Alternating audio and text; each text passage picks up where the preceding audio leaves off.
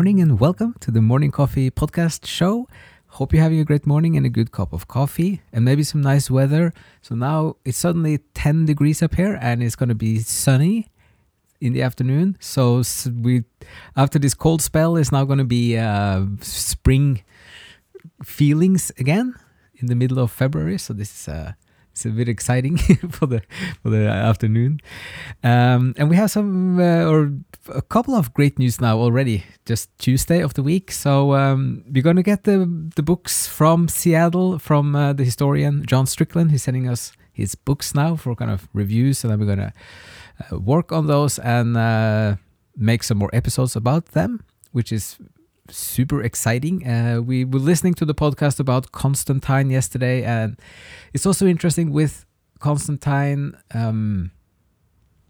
both that, so he just one little thing is that he had a Christian mother, so his whole conversion and his making Christianity in the Roman Empire at the time, like the early 300s, there's a lot more context to it than just he himself having this big moment and then seeing a cross in the sky.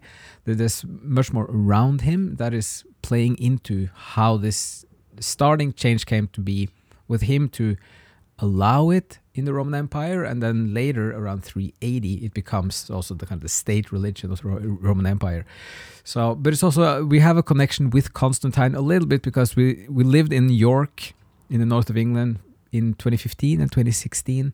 So that's where Constantine became the emperor of not the full empire first, but a part of it. And then because his father passes away, and then he is just in his early 30s, and then he becomes the emperor. And there's also a nice statue of Emperor Constantine in York next to the Minster. So that is the part with the history books, and we also got a nice email here with some thoughts about the interpretation of, so this is over to the Purgatory Project, interpretations of the Garden of Eden, especially the way it's presented in Dante's Purgatory at the top of the mountain, which is, we're going to just say this very briefly, but it's about, some of it is about this idea of union, which is very strong in, so that was a bit more theology here, but it's just like to get a basic understanding of different things. So the idea of union is very strong in both the Orthodox and Catholic branches. So but often Dante is presented, like the Paradiso is often presented as a journey to see the divine and to see the Trinity.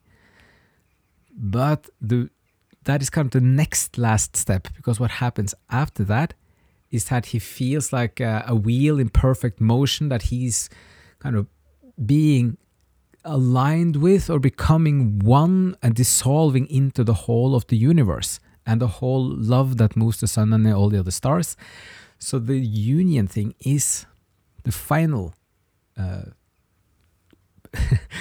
not the final point, but kind of that is where the whole journey, that is kind of how it dissolves into the final unity. So there's something about understanding what is happening also in the Garden of Eden, like the rewards of the climb of purgatory is a new sense of unity, as he has repaired things inside of himself, he has healed the scars, and then he's ready for a different kind of unity. So, but we're going to get back to this later. And the main part today, we wanted to talk about, it's already been 4 minutes, but we're going to talk a little, we made another episode about Proust. So this is we have a book podcast that we are just doing sometimes. It's just it's the Overture, which is a public free podcast, and then we have a little paid podcast for Proust and a journey with Proust in search of lost time. So we're reading Combray, which is the first part of the first volume.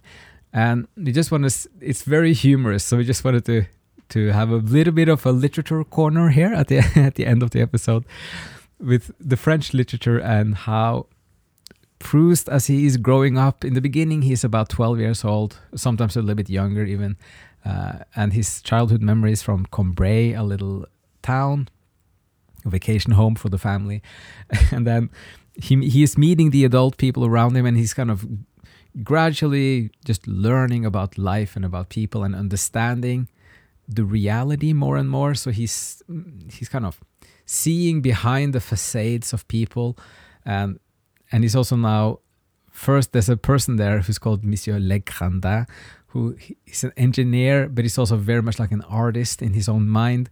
And then he's the very first impression is that this is the kind of a, in some ways just like a good, interesting person, but then the young Marcel understands that he is just full of words and that he's actually a snob, as he labels him. So it was just fun to read this. We're just going to have a couple of examples. So there is there's a thing here that they might be going to another city or like another town called Balbec by the sea.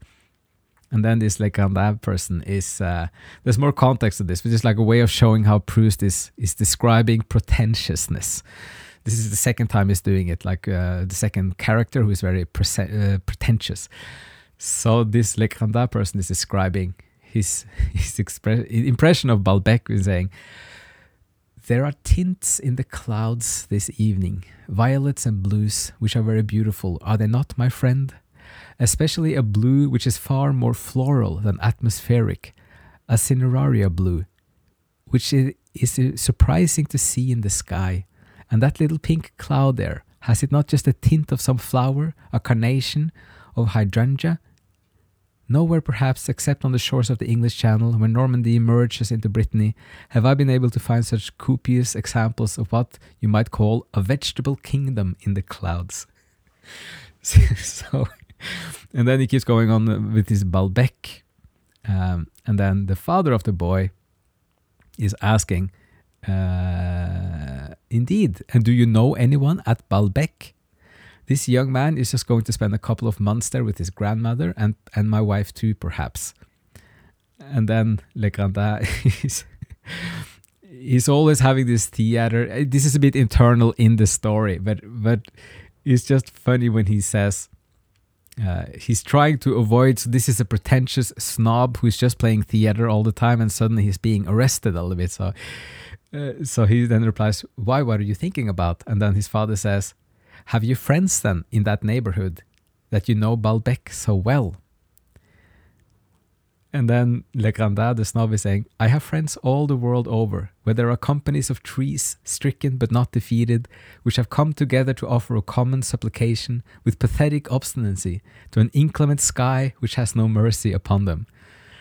And then the boy's father says, "This is not quite what I meant," interrupted my father. "I asked you, in case anything should happen to my mother-in-law, and she wanted to feel that she was not all alone down there, whether at the ends of the earth, whether you know any of the people." And then this person keeps on going, trying to avoid the whole situation. "There as elsewhere, I know everyone and I know no one. Places I know well, people very slightly." And then he keeps going on about the colors or dwelling houses. And then he just keeps talking, and then he just says that he has to leave, and then he disappears. So anyways, it's just a humorous little part of Combray in Proust's writing. So with that one, the literary part at the end here, I hope you're still having a great day, and hopefully there might be good weather where you are as well. And we are just at our second cup of coffee, so it's going to be a nice morning still up here. So again, thanks so much for listening. We're going to have more news now about like the history books from Strickland, and also about like interpretation of Garden of Eden, which are kind of the two main active projects for us at the moment. So thanks for listening, and hope you're having a great day, and see you again in the next episode.